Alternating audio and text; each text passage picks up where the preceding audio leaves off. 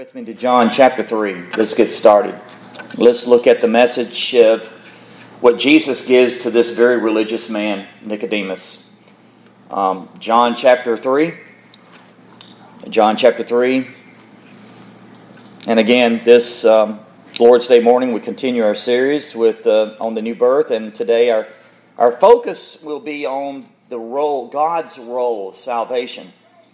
God's role in regeneration, the role of the sovereignty of God in salvation. The G3 conference that was their theme, the sovereignty of God. So in saying that, we look at John chapter 3, and I'd like to read. Let's begin at verse 1, and I'd like to stop at verse 12, and we'll pick up, Lord willing, on that next Lord's Day. Hear the word of the living God. There was a man of the Pharisees named Nicodemus, a ruler of the Jews. This man came to Jesus by night and said to him, "Rabbi, we know that you are a teacher come from God. For no one can do these things, these signs, miracles, that you do unless God is with him." Jesus answered and said to him, "Most assuredly I say to you, unless one is born again, he cannot see the kingdom of God." Nicodemus said to him, "How can a man be born when he is old? Can he enter a second time into his mother's womb and be born?" Jesus answered, "Most assuredly I say to you, unless one is born of water and the Spirit, he cannot enter the kingdom of God. That which is born of the flesh is flesh. That which is born of the Spirit is spirit. Do not marvel that I said to you, you must be born again. The wind blows where it wishes, and you hear the sound of it, but cannot tell where it comes from and where it goes. So is everyone who is born of the Spirit." Nicodemus answered and said to him, "How can these things be? How can these things be?" Jesus answered and said to him, "Are you a teacher of Israel and do not know these things? Most assuredly I say to you, we speak what we know and testify what we have seen, and you do not receive our witness. If I have told you of earthly things and you do not believe, how will you believe if I tell you heavenly things?" Let's stop right there and let's bow our hearts in prayer together as we seek our Lord in this time of worship, as we hear His word. Our Father and our great God, we thank you for your holy word. And Lord, we know only by your word and your word alone through the Spirit has the power, the awesome power of life-giving creation. And let me say and add to that prayer, only your word has the power of eternal life regeneration by your Spirit. So Lord, we know that creation has come about by your word, and we know that regeneration, recreation comes by your word. Nothing else. And your word, Father, we thank you. It goes forth from your mouth. And you promise that it shall not return unto you void, but it shall accomplish that which pleases you, and it shall prosper in the thing whereunto you have sent it. So Lord, now we pray, sanctify us by your truth, for your word is truth. And we ask this for your honor and your glory, in the name that's above all names, Jesus Christ. Amen and amen.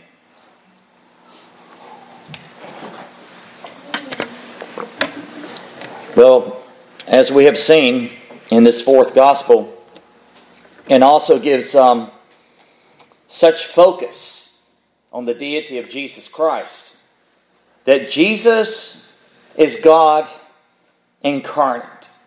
The second person of the Trinity has come among us. He's Emmanuel, God with us. In Jesus alone.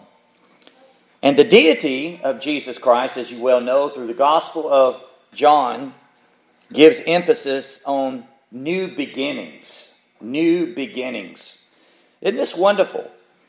In chapter 1, we have seen that Jesus Christ is the eternal Word. We've seen that through verses 1 to 5. And then, in verses 6 to 13, speaks of Jesus being the true light. As we was listening to Brother Stephen Lawson, he spoke on that today, that Jesus Christ is the true light that comes into a very dark world. A great light has appeared. And then in verses 14 to 17 in John, we have seen that Christ, in John chapter 1, that Christ is the Word, and that Word has become flesh. He has pitched His tent among us. He has come here. God Almighty, the one that created heaven and earth, has come to live among us. But He has a mission. He has a mission. His mission is to go to a cross and to die upon it for the redemption of His people.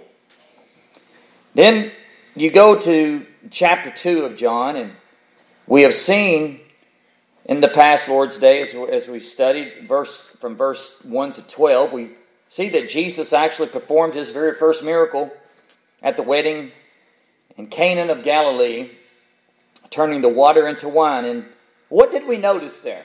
What did we notice? That Jesus actually creates something from nothing. He is the creator. Only He can do this.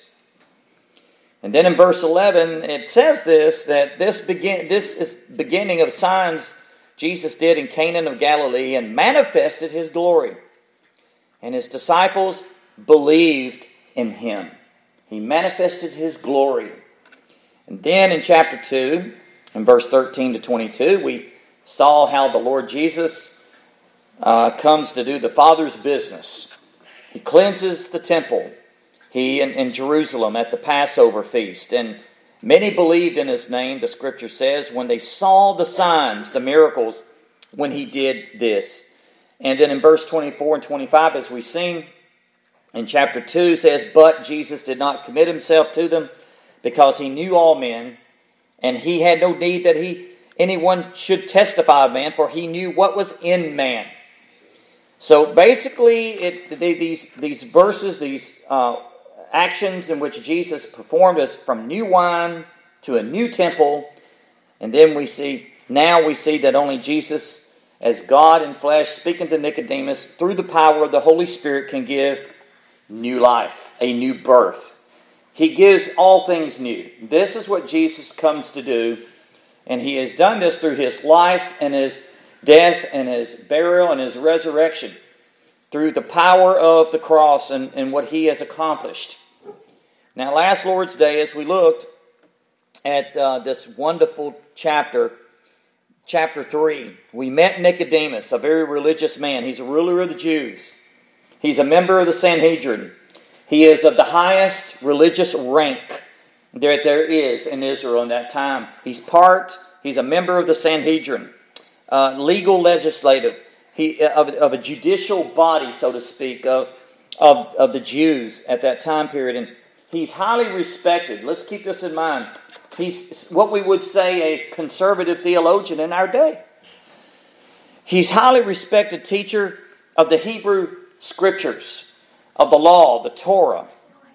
And yet Nicodemus is what you would say the cream of the crop of the Jewish Sanhedrin, so to speak. So this, no doubt, is one of the most formidable Pharisees in the religious system of Israel in that time period.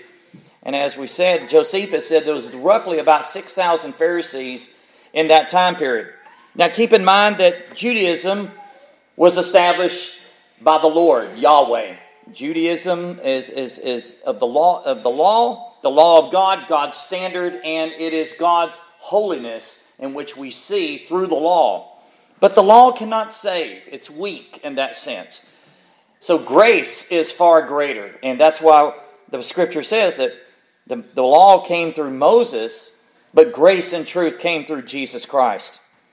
But at the time of the first century of Judaism, it went apostate. It went apostate. Very similar situation to what is happening today as we live and see what is going on as a whole of the church, not necessarily by divisions and names and denominations, but the visible church. It's basically gone apostate and has strayed away from the gospel.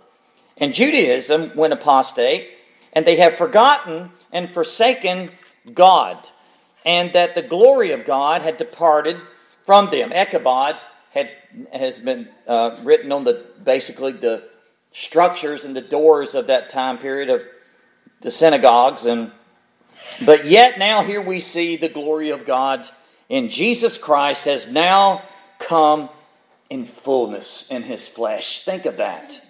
He comes, He appears, and now here comes this very religious man, Nicodemus, comes to Jesus by night. Isn't that interesting? And maybe because we don't know necessarily why He came by night, but probably because to save embarrassment or maybe to have a personal, intimate conversation with Jesus. We don't know exactly, but what matters is He came. He came. And isn't that what matters to us? Make sure you come to Jesus. Come to Jesus. Nicodemus comes. He's a very religious man. He's empty-hearted. He's worrying. He's a worrying sinner. And the outline I take from John MacArthur, it's a hard one to beat, but he actually speaks of in verse 1 to 4, we have the sinner's worry. In verses 5 to 7, we have the Savior's way. And then in verse 8 to 12, we have the Spirit's work. So we're going to be working our way through the Savior's way today and the Spirit's work mainly. But you know, it's interesting. Here is this high-ranking Jewish ruler. He is a very religious man. He's a very religious official. And Jesus actually reads his heart, doesn't He? He answered him. And I think this is pretty interesting because if you notice in verse 3, Jesus answered and said to him, Nicodemus isn't asking a question, but the Scripture says that Jesus answered him. Isn't that interesting? So what Jesus is doing is, He's reading his heart. He's discerning his heart. Jesus knows exactly what he needs. Nicodemus is basically there, and he desires something. He knows something is missing within him. He is a worrying sinner. Verse 3 is, Jesus discerns his empty heart. He knows exactly what he needs. And then our Lord tells him what he needs. He says, most assuredly, I say to you, or truly, truly, amen, amen, I say to you, unless one is born again, he cannot see the kingdom of God. He cannot see the kingdom of God. Nicodemus, you must be born again. That's what you need. In order to see the kingdom, and Jesus later on says, even to enter into the kingdom. And as Stephen Lawson so wonderfully put it this morning in our Sunday school session, he must see the kingdom of God, and it must be by new birth. He's blind. He's blind. He's a blind man, and Jesus knew this. You must be born from above. You must be born again. This is the message our Lord Jesus gives to him. And by the way, this is the message for all of us, and this is the message for us to give to the world. We must tell them, you must be born again. You must be born again. At first sight, the answer of our Lord Jesus does not seem to be connected to what Nicodemus has just said. For Nicodemus said to him, Rabbi, we, speaking of the Jews, we know that you are a teacher come from God, and no one can, notice this, what he says, no one can do these signs that you do unless God is with him. It's interesting, isn't it? Notice Nicodemus is kind of focused on the miracles, the doing. He sees him do these things. And Jesus did do miracles. He did great miracles and many miracles there at the Feast of the Passover that's not even recorded.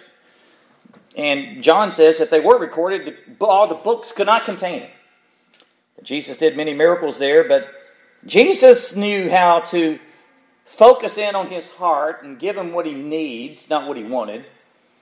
And he also, in that, knew how to focus on a miracle greater than even the miracles he was doing, and that was the miracle of regeneration. The greatest miracle of all in this life.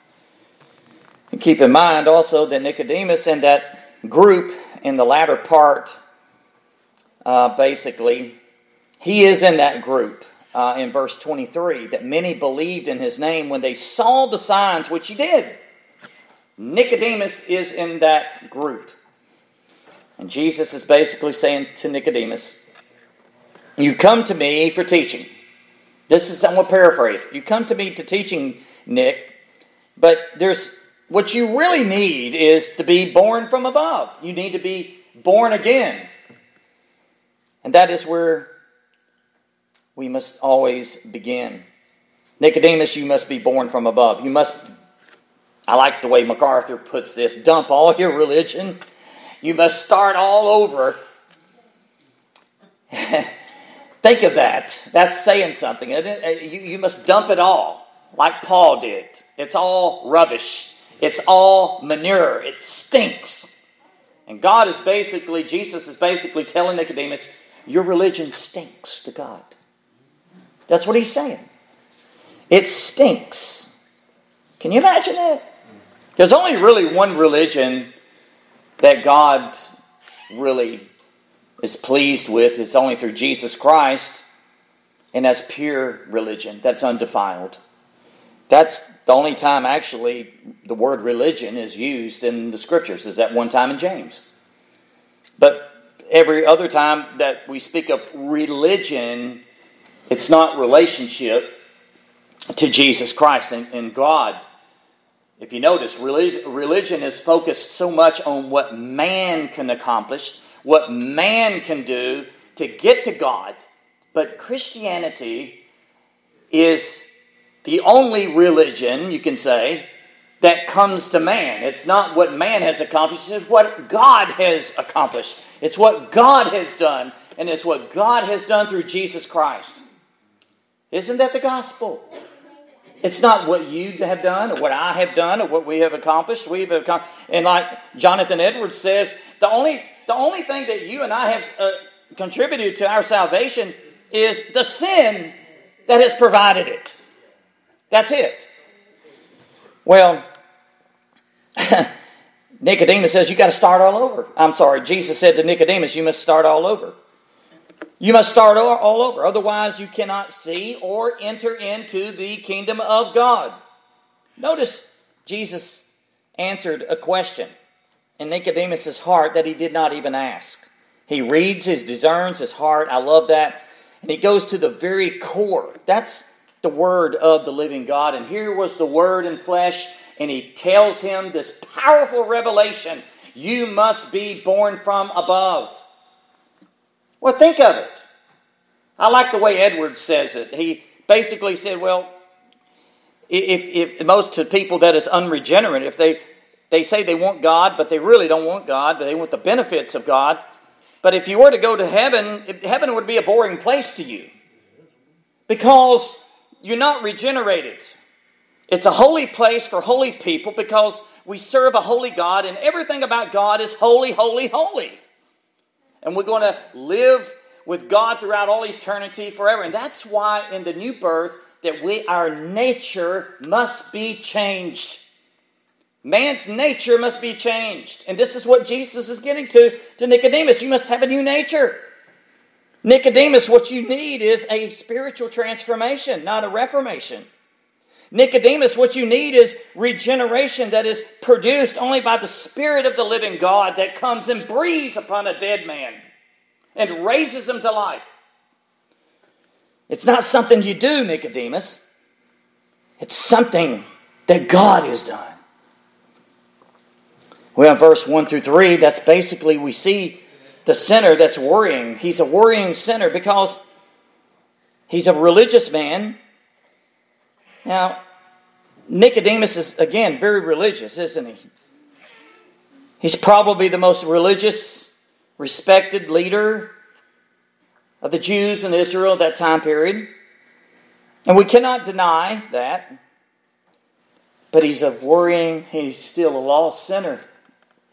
He's a sinner. Religious, but a sinner? Yes. He fears God's wrath.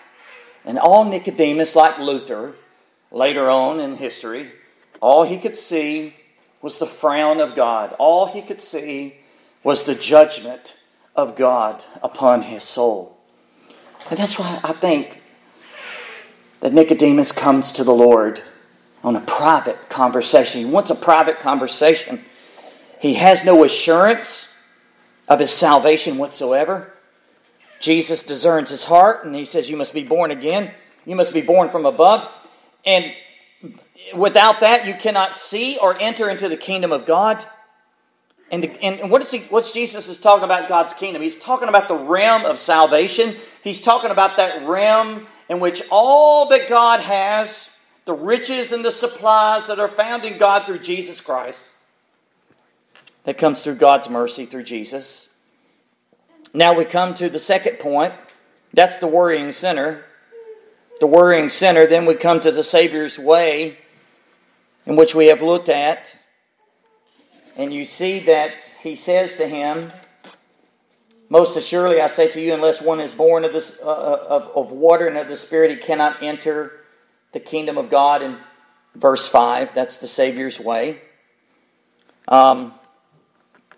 The work of the Spirit of God for salvation is being born again from above.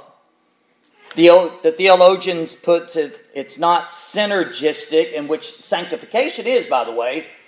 It's monergistic. Basically, those two words sounds complicated, but it's what theologians say. Synergistic is, in the sense, being man-centered and what we do, but monogistic means God-centeredness, not of man's will, but of God's will, God's power, God's might. And it is the Lord's power and God's might that produces the new birth. We cannot have it. We cannot contribute anything to the new birth. There's so many books out there that basically tries to explain by very, I would say, well-intended writers in the evangelical churches that say how to be born again. And they give you step 1, 2, 3, and 4. How-tos. But really, if you go to the Word of God, there's no how-tos about it. It is what God has done and what God has done alone. And that's it. Now, let's look at the questions Nicodemus asked Jesus. Look at verse 4. Nicodemus said to him, how can a man be born when he is old? Listen to these questions. He gives two questions right off the cuff. How can a man be born when he's old? And then he says, how can he enter a second time into his mother's womb and be born? Two questions he gives Jesus. And both of these questions were really grounded in the impossibility, the inability of man. And may I add, the unbelief of man. This is a blind man asking a question to the Savior, who is the true light of the world. Nicodemus did not understand what Jesus was talking about when Jesus introduced to him that revelation of the new birth, that you must be born from above. At this point, he could not believe. He had no ability to believe in the new birth. He was coming in unbelief. The new birth was a necessary requirement to see and enter the kingdom of God, but Nicodemus knew that there was an impossibility, but he comes in unblind unbelief. And isn't that the way we are before we are supernaturally conceived, in the sense of into the kingdom of God? He was amazed, and Jesus said, don't marvel at this. He was amazed by even the very thought of it. But again, his response is marked by blind unbelief. And as Brother Lawson said this morning, again, blind unbelief is basically the rebellion against God. His rebellion. And we are We were born with this, folks. We were born because of the original sin and the sin nature that we have. And here he is, he's thinking fleshly. He's thinking carnal. He's thinking, how can this happen? How can a man be born when he's old? Can he enter a second time into his mother's womb and be born?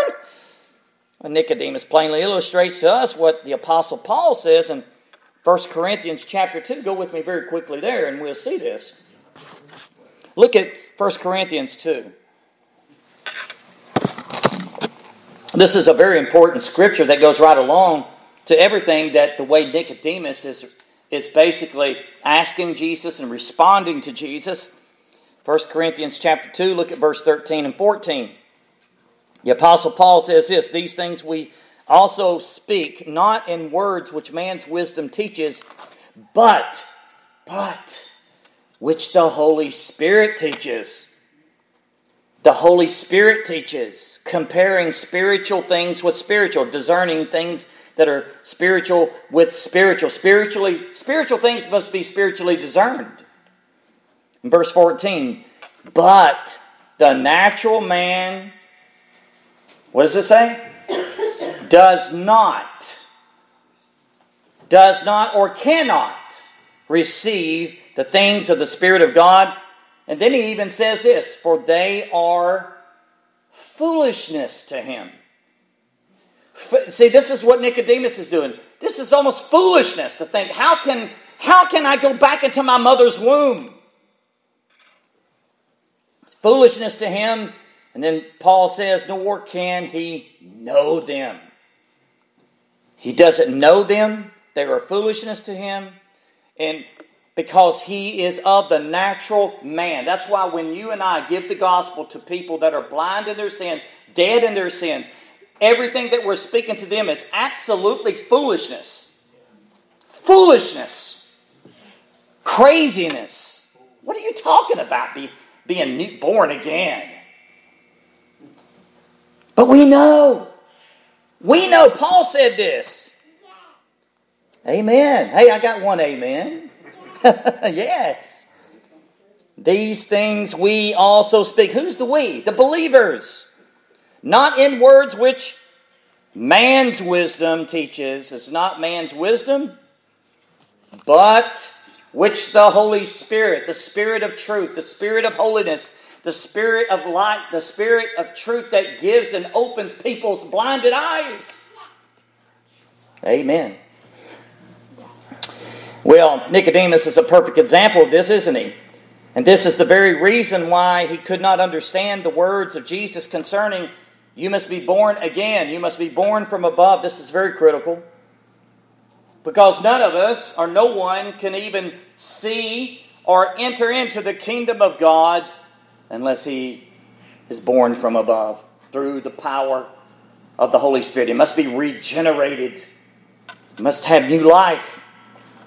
And Nicodemus is that perfect example. The natural man does not understand. He doesn't know because the natural man does not have the Spirit of God abiding within him. The natural man does not receive or welcomes the things of the Spirit of God. And that's basically God's view on that. Well, back to John chapter 3. Now, Jesus is going to teach Nicodemus now. When you just love to be a fly on the wall just to hear this, right? This wonderful conversation, Nicodemus, Jesus. Here comes the great teacher himself, Jesus. He comes to teach a man and what it means to be born of water and the Spirit. This is very critical, folks. What actually is truly being said here is being born of God, being born of the Spirit, being born. Notice, he speaks of birth. And as everyone knows, today's my birthday. I'm not going to tell you my age, but anyway, your birth, your first birth is of pretty much significance. You're here, right? And you and I had nothing to do with our first birth. And Jesus gives this analogy on purpose. Jesus is basically telling Nicodemus, so you have nothing to do with your second birth. And by the way, let me add to that. Our first birth is important because we have to be here in existence to receive the second birth. So you must be firstborn, but you must be twice born. And actually, the second birth is far greater than the first birth. I know we have birthday celebrations and children love it and cakes and candles. And, as you get older, you don't care much about that. I just kind of look at, I'm getting closer and closer to heaven. I'm ready to go and depart and be with the Lord. But I know that the Lord has me here for a purpose and time. I'm in a betwixt, kind of like what Paul says. But my inner man is great. It has a greater desire to go see God and be with the Lord. And you all know what I'm talking about when you age a little bit more. So Sister Lillian's definitely saying amen and amen over there. God's given her such longevity of life. And isn't that so true, Sister Lillian? The older you get, the more you just are waiting to see the face of Jesus and depart from this world. Yes. Oh my. But isn't our second birth far greater and of importance than our first birth? And this is what Jesus is basically teaching Nicodemus. Jesus answered, said to him, most assuredly, amen, amen, truly, truly, I say to you, verily, verily, I say to you, unless one is born of water and of the Spirit, he cannot enter the kingdom of God. You can't see it. You can't enter into it. You must be born from above. It must be something that God does. All of God. I love what Pastor John MacArthur comments on this, and I got this from his commentary. Quote, he doesn't say to him, speaking of Nicodemus, well, you're a good man. You're a very religious man. Just kind of do this and do that and say this little prayer. No. He says, Nicodemus, you're at ground zero. You're at zero. Zero. And you're high up on the religious stratosphere. But with God, you're at ground zero. And you need to be born from above. And that is a work of God. End quote. I love that. That's what he's telling Nicodemus. Nicodemus, you're at ground zero. To man in this world, you may be way up the ladder. But with God, no, sir. You're at ground zero.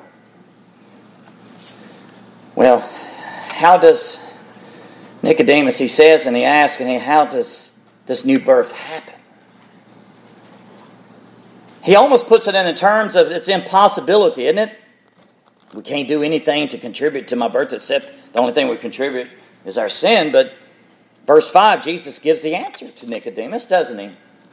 And don't you always love how the Lord gives the answer? I mean, a lot of times he'll give a question to a question, but this time with Nicodemus, he tells him boldly what the answer is. Verse 5, Jesus answered, most assuredly, truly, truly, I say to you. And Jesus is correcting Nicodemus' theology, by the way.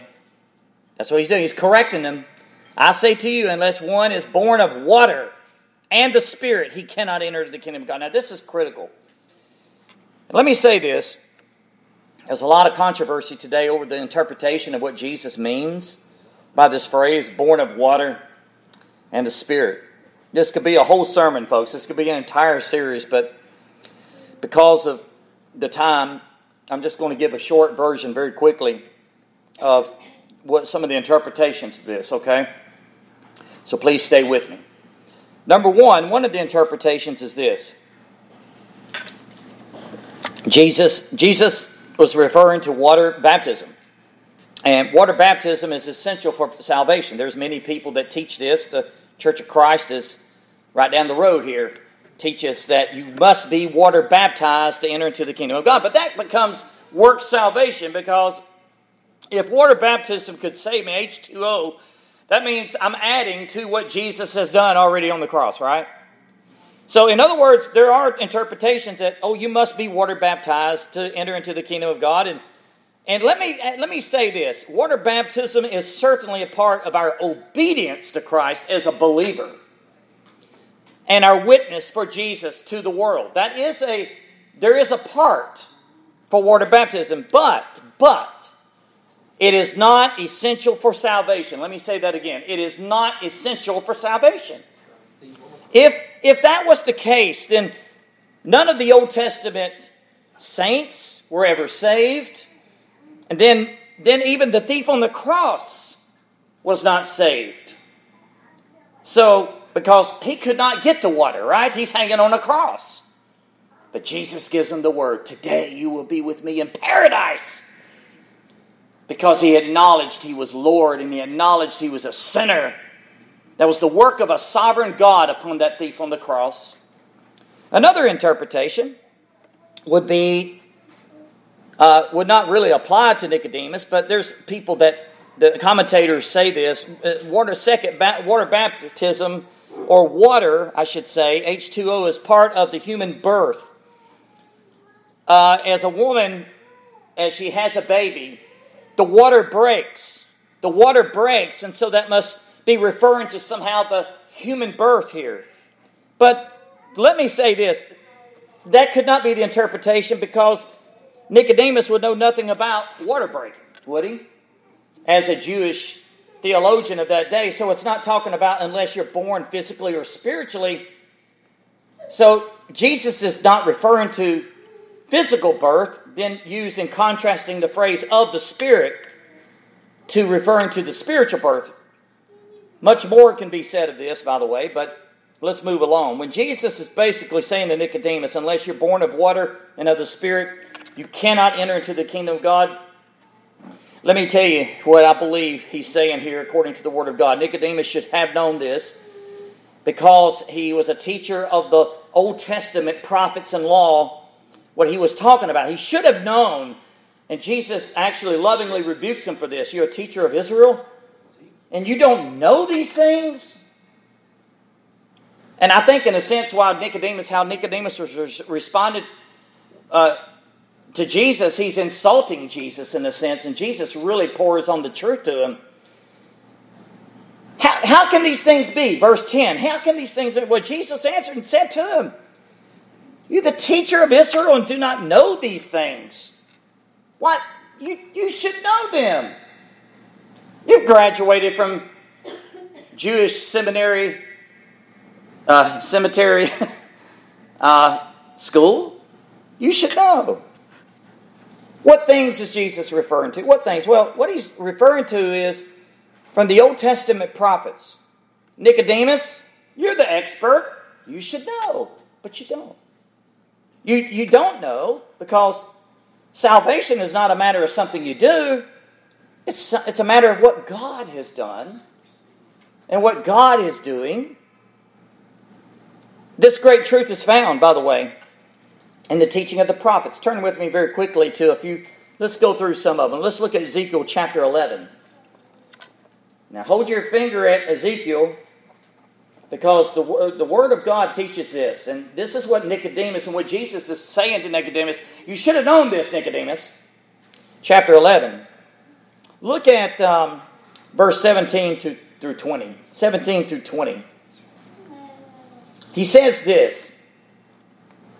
Therefore say, thus says the Lord God, I will gather you from the peoples, assemble you from the countries where you have been scattered, and I will give you the land of Israel. And they will go there, and they will take away all the detestable things and all of its abominations from there. And notice verse 19. Then I will give them one heart, and I will put a new spirit within them, and take the stony heart out of their flesh, and give them a heart of flesh, that they may walk in my statutes, and keep my judgments, and do them, and that they shall be my people, and I will be their God. And as for those whose hearts follow the desire for their detestable things and their abominations, I will recompense their deeds on their own head, says the Lord God. I think that's enough said there of what he's talking about. He's talking about a heart creation, new creation. God says, I'm going to give them one heart. And notice how many times God does this. I will put a new spirit within them, something new. And I will take that stony heart, that heart, what he's speaking of is a hard heart, folks. The hardness of hearts. And he said, I'll take it out of you, out of your flesh, and I'll give you a heart of flesh. I'll give you a heart that's broken and contrite, that trembles at my word. A heart that loves me. A heart that has affection to love me. That's what he's saying. Isn't that wonderful? Okay, jump with me very quickly to Ezekiel 36. A few chapters up. Here now we see the promise of the new covenant. Ezekiel 36. Look at verse 22 to 28. Promise of the new covenant, and incredibly important portion of Scripture. Again, hear the word of God. Hear the word of God. Let's start with verse 22. He says, "Therefore say to the house of Israel, thus says the Lord God, I do not do this for your sake, O house of Israel." Yeah, it's all about God, isn't it? It's not about them. It's about God. I don't do this for your sake. Notice what he says, but for my holy name's sake. God's name, God's holy name, which you have profaned among the nations wherein you sin. Isn't that an interesting verse? You've profaned it, but I'm going to do this for my holy name's sake. And I will sanctify my great name, which has been profaned among the nations, which you have profaned in their midst. And the nations shall know that I am the Lord, says the Lord God, when I am hallowed in you before their eyes. You know, your sanctification after new birth means something, folks. It expresses the glory of God to a lost and dying world. Verse 24, I will take you from among the nations. Listen to this. It's like God just takes them. He does the work. And gather you out of all countries and bring you into your own land. Then I will sprinkle clean water on you. There it is. This is what Jesus is talking about, folks. I will sprinkle clean water on you. Not dirty water, but clean water. And you shall be clean. And I will cleanse you from all your filthiness and from all your idols. Oh, don't you love it? God does this. And verse 26, I will give you a new heart and a new spirit within you. And I will take the heart of stone out of your flesh and give you a heart of flesh. And I will put my spirit within you and cause you to walk in my statutes. And you will keep my judgments and do them. And then you shall dwell in the land that I gave to your fathers. And you shall be my people. And I will be your God. I will deliver you from all your uncleanness. And I will call from the grain and multiply and bring no famine upon you. That's the promises of the new covenant, that God does this work. Notice in verse 26, I will. Verse 27, God says, I will. And finally, you will. I will wash you. That's the water. That's the water and the Spirit, the cleansing from sin, the cleansing from your filthiness. He cleans us up. He makes us anew again, all over. We're not the same person when the new birth comes. A new heart. And this is not obscure to the Old Testament, even the prophet of Jeremiah. Go to Jeremiah chapter 31. Some of y'all are very familiar with these verses, but I think they're very critical, aren't they? They are absolutely critical. But notice in Jeremiah 31, he speaks about the promise of the new covenant as well as the prophet Ezekiel does. God spoke his words through these prophets, folks. They were God-breathed. And this is the Old Testament. Nicodemus should have known this. He should have been studying these Old Testament prophets. Verse 31, behold, the days are coming, says the Lord, and I will make a new covenant with the house of Israel and with the house of Judah, not according to the covenant that I made with their fathers in the day that I took them by the hand to lead them out of the land of Egypt, my covenant which they broke, though I was a husband to them, says the Lord. He was married to Israel, and they rebelled, but yet God comes in His loving kindness and His mercy. He delivers them. Listen to this. But this is the covenant that I will make with the house of Israel. After those days, says the Lord, I will put my law in their minds, write it on their hearts. I will be their God, and they shall be my people. And no more shall every man teach his neighbor, and every man his brother, saying, Know the Lord. For they shall all know me, from the least of them to the greatest of them, says the Lord. And for I will forgive their iniquity, and their sin I will remember no more. Aren't you glad that God, when He cleans you up, He washes away your sin whiter than snow, and He does not remember your sin no more? And David even says, it's cast into the sea of forgetfulness. It's gone. Washed away by the blood of Jesus Christ. Washed away by the precious blood of Christ. That's the promise of the new covenant. Well, it's glorious. God, I love these verses that just says again and again and again, God says, I will. I will. I will. God does it. God does it.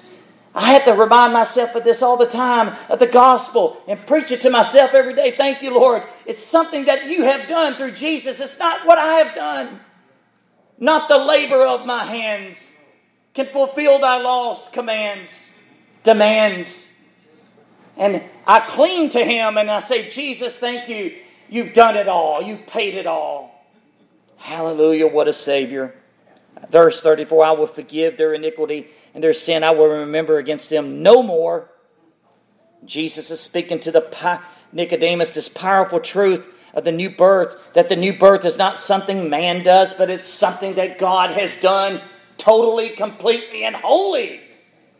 Isn't it wonderful? Isn't our God good and gracious and merciful? And He's holy. He does this out of His delight and His sheer goodness for His name's sake. Keep that in mind. He tells Israel that. It's not because of you. It's because of me, my holy name. Wonderful. So wonderful. Well, Nicodemus should have known this. Apostate Judaism had thought that religion was to be achieved on the outside. I got to do something for my salvation. I got to do this and do that. No, God says, I've done it. I'm the creator and I am the recreator. And God says, I'm going to wash you from your sins and put my spirit within you, that you could be born of water and the Spirit. That's actually what Jesus is referring to, folks.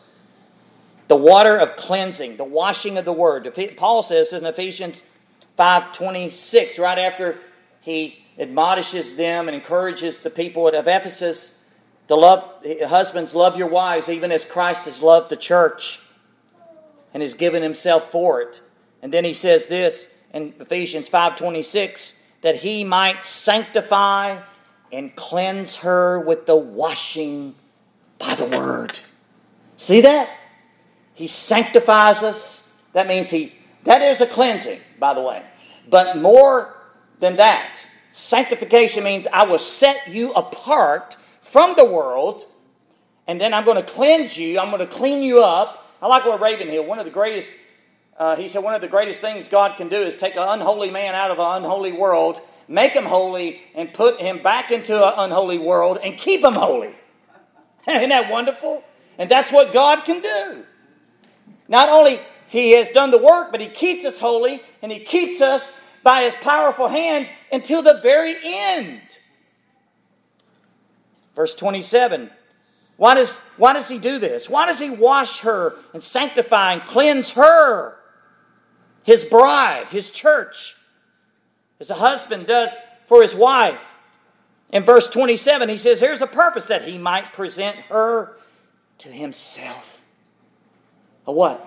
A glorious church. Glorious.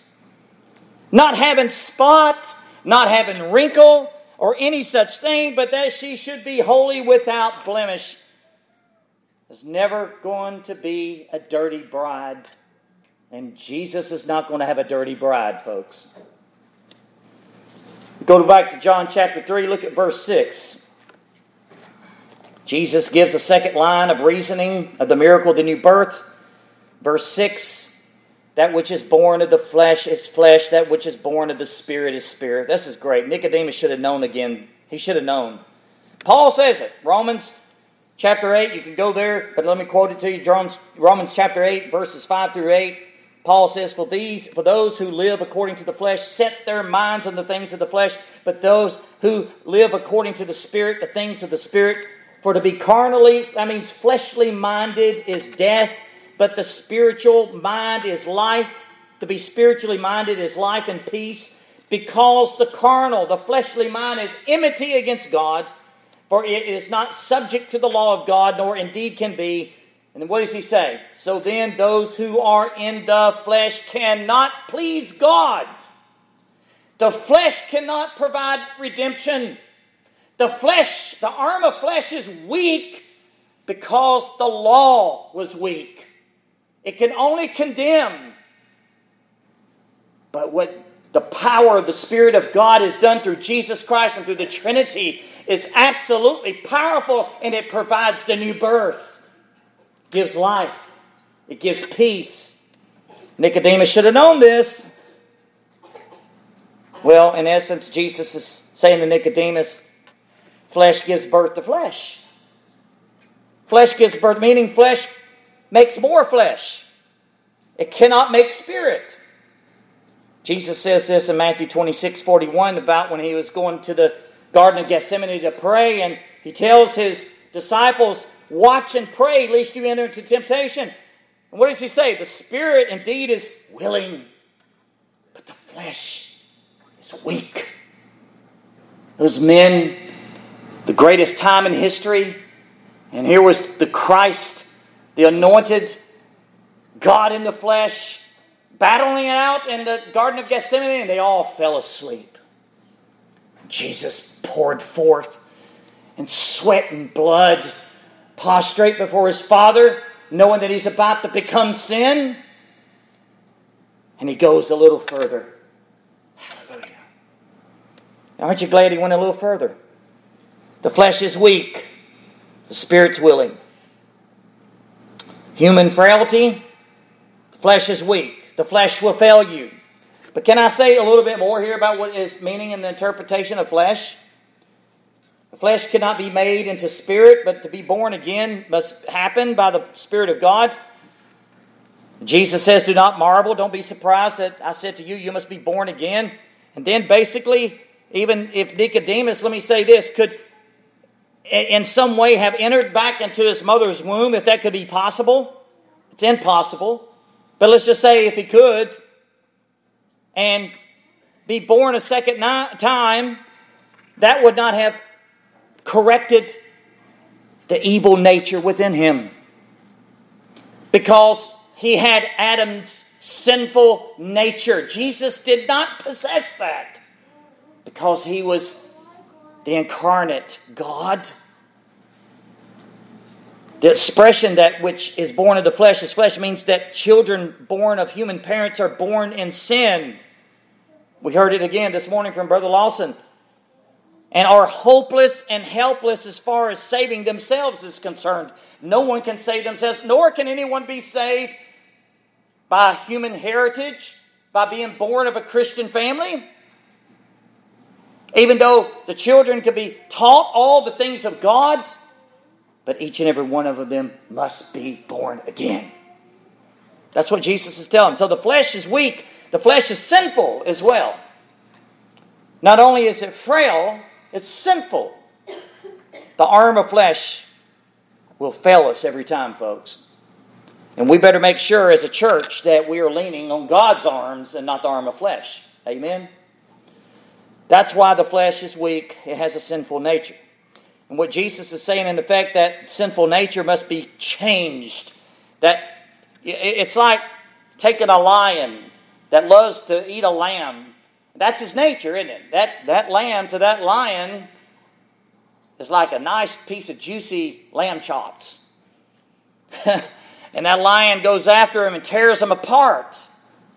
But we know how Jesus changes all that. And we see in Isaiah that one day when even the animal kingdom will be changed over, when Jesus is accomplished and everything is accomplished in his great grand scheme of of redemption.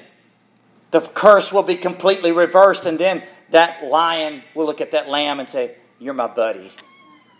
I'm not going to eat you now and tear you apart." That's what the new birth does.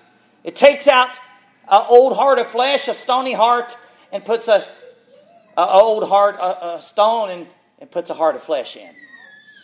Isn't it wonderful? Well, 2 Corinthians 5:17 says that, "Therefore, if anyone is in Christ, he is a new creation. Old things have passed away. Behold, all things have become new." 1 Corinthians 2:12, "Now we have received not the spirit of the world, but the Spirit who is from God, that we might know the things which have been freely given to us by God." Notice that, freely given to us by God. God has freely given it to us through His Son.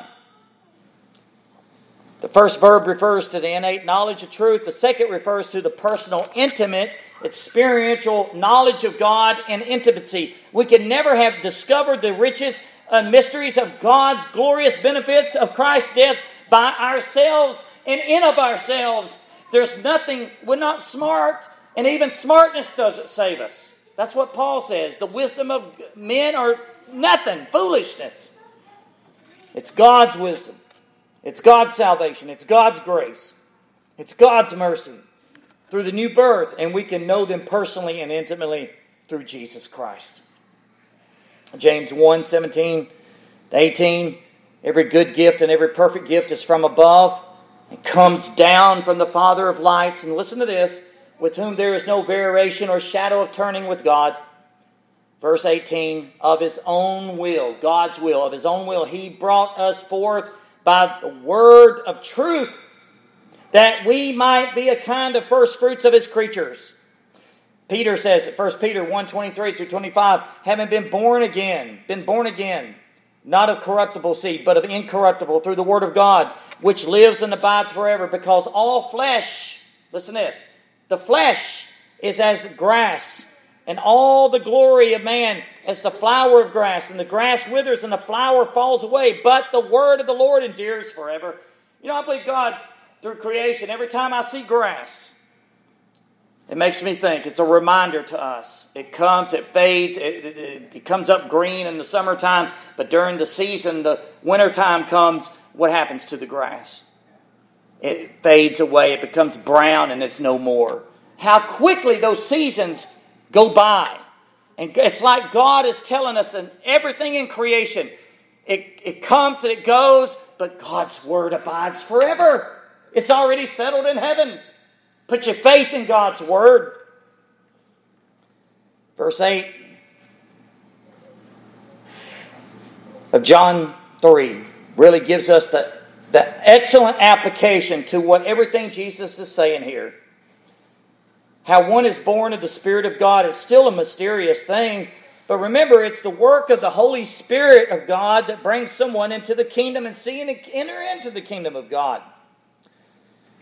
Look at what verse 8 says. "The wind blows where it wishes. You hear the sound of it, but cannot tell where it comes from and where it goes. So is everyone who is born of the Spirit." As He so often did, our Lord Jesus Christ used nature to illustrate a spiritual truth. He reminds Nicodemus that the wind blows. The wind, you can't see the wind. It goes, it blows where it wishes. You can't control it. Nor can you control the Spirit of God. He's sovereign. You can't control the wind. Can any man on this earth control the wind? Can they control the hurricanes? No, they can't. They can try, but they can't. It's ridiculous, isn't it? That's how powerful God is. The new birth is very much like the wind, folks. First of all, it takes place according to God's will. It takes place according to God's will. It's not a power which man holds. It's not a power man can control. It's completely outside of the man's free will and outside of man's ability. You can't do it. That's why John 1:13 says, "Who were born not of blood, nor the will of the flesh, nor the will of man, but of God." Romans 9:16. So then it is not of him who wills, nor of him who runs, but of God who shows mercy.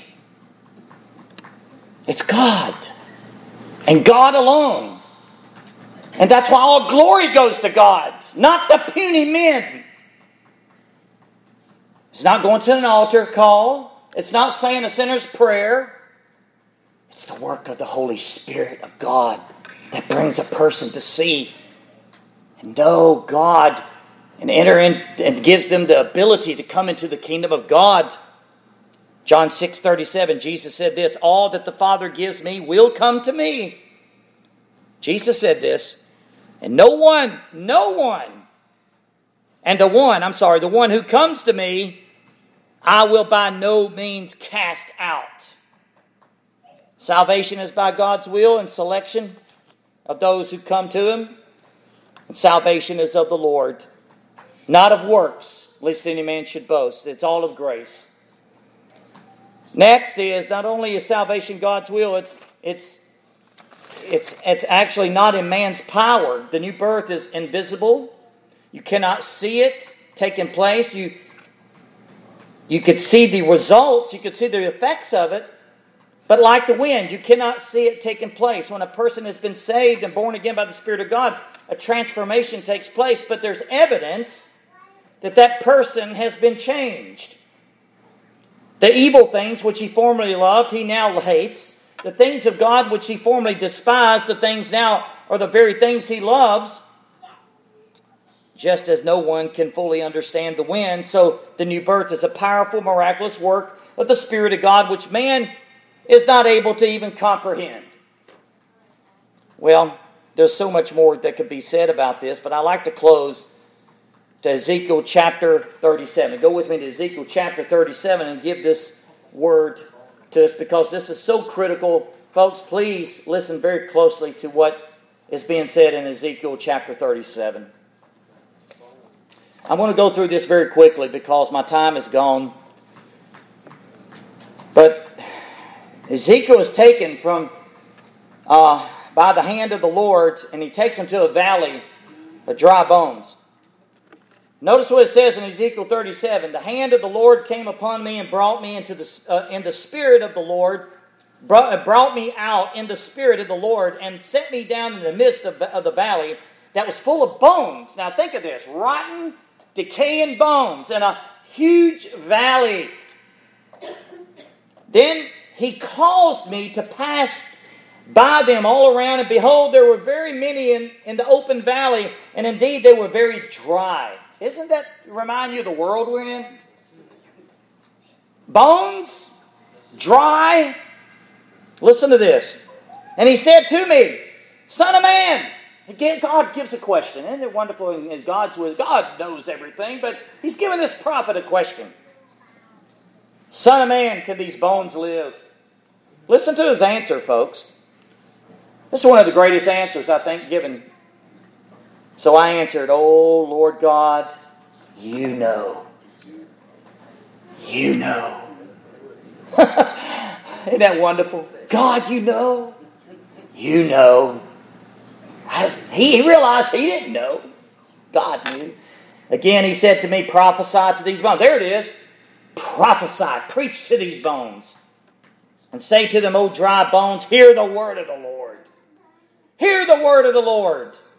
Thus says the Lord God to these bones, surely I will cause breath to enter into you, and you shall live, and I will put sinews on you, and bring flesh upon you, and cover you with my skin, and put breath in you, and you shall live, and you shall know that I am the Lord. So I prophesied as I was commanded, and as I prophesied, there was a noise and a sudden rattling, and the bones came together, bone to bone. And indeed, I looked, and the sinews and the flesh came upon them, and the skin covered them over, and there was no breath in them. And also he said to me, prophesy to the breath, prophesy, son of man, and say to the breath, thus says the Lord God, come from the four winds of breath, and breathe on these slain, that they may live. So I prophesied as he commanded, and breathed, and breath came into them, and they lived and stood upon their feet, an exceedingly great army. There's the church, folks, the real church. It's powerful, isn't it? Verse 11, then he said to me, Son of man, these bones are the whole house of Israel, and they indeed say, our bones are dry, our hope is lost, and we ourselves are cut off. And then he goes on basically to say, prophesy, prophesy, prophesy. Verse 14, I will put my spirit in you, and you shall live, and I will place you in your own land, and you shall know that I, the Lord, has spoken it and shall perform it, says the Lord. See, you get the picture. God takes dead, dry bones, and notice what he did. He does a recreation that no one else can do. And this is what God does in the new birth. Well, commentator Yates says this, a wonderful application to this. With weirdness, realism, dramatic force, the prophet presents the heartening news that Israel may hope to live. A revival is possible. Even dry bones without sinew and flesh and blood can live. The coming of God's Spirit brings life. And the same thrilling truth is still needed in a world that has dry bones everywhere. What we need is to have the Holy Spirit come with His quickening power, that a genuine revival may sweep the earth. End quote. We need a divine intervention of God, folks, and that's what it takes for people to come into the kingdom of God. Spurgeon said this, and with this I close, since we can't control the Spirit, it should lead us to be very tender and jealous in our conduct towards the Holy Ghost, so that we do not grieve Him and cause Him to depart from us. He goes on to say, if we were asked to read a dying man who did not know the gospel, we should probably select this chapter, John 3, as the most suitable one for such an occasion. And what is good for the dying men is good for us all. That is what we are. And how soon we may be actually at the gates of death, none of us can tell. End quote. We must remember, as Pink says, salvation is a supernatural thing. It changes the heart. It renews the will. It transforms the life so that it is evident to all around that a miracle of grace has been wrought. And yet God commands us to repent and believe the gospel. That's conversion after regeneration. But when the new birth takes place, you will know, because He changes your nature. Transformation takes place. Praise His name. Praise His name. Let's pray. Our Father and our God, we can hear these great truths, but it is your Holy Spirit that must drive them to our hearts. We can know it in our heads, but we must have a heart that is transformed by your power. A heart operation must take place. Taken out of a stony heart, and a heart of flesh is replaced. And a heart of flesh in which you write your laws and calls us to walk in your judgments and statutes. Lord, how wonderful is this? So merciful, so gracious and kind are you. We're so humbled at the mystery and the beauty of the new birth by your Spirit. And it's something that only you give and give alone through the sacrificial death and the atonement of Jesus Christ. And as Jesus, your Son, said, Lord, to Nicodemus, as Moses lifted up the serpent in the wilderness, even so must the Son of Man be lifted up on the cross of Calvary. That revelation we see. Nicodemus didn't fully understand it, Lord, but now you have allowed us to see it. And not a one of us can be into the kingdom of God unless it's by a supernatural new birth through your Spirit. We thank you for it, Lord. Help us, Lord, to come humbly at the foot of the cross and bow in faith, to look up to the one who gives eternal life Not by our works, but by His works. Not by our perfection, but by His perfection. Not of works of righteousness we have done, but by His works of righteousness. And that's the only works that has pleased you. Lord, we can count on that because your word has promised it. Thank you, Father, for the gift of your Holy Spirit that's shed abroad in our hearts by your Spirit. Gives us the love to love people. That love of God that's shed abroad in us brings light and life through your name. We praise you. We thank you for the creation of a new heart, a new life, eternal life. And I pray, Lord, that if anyone does not know you today, that they would come to repentance. Lord, I pray that you would grant that repentance and true belief through your mercy to those that are in great need of regeneration, that they could see and enter into the kingdom of God for your honor and glory. And we ask this in Jesus' name. Amen and amen.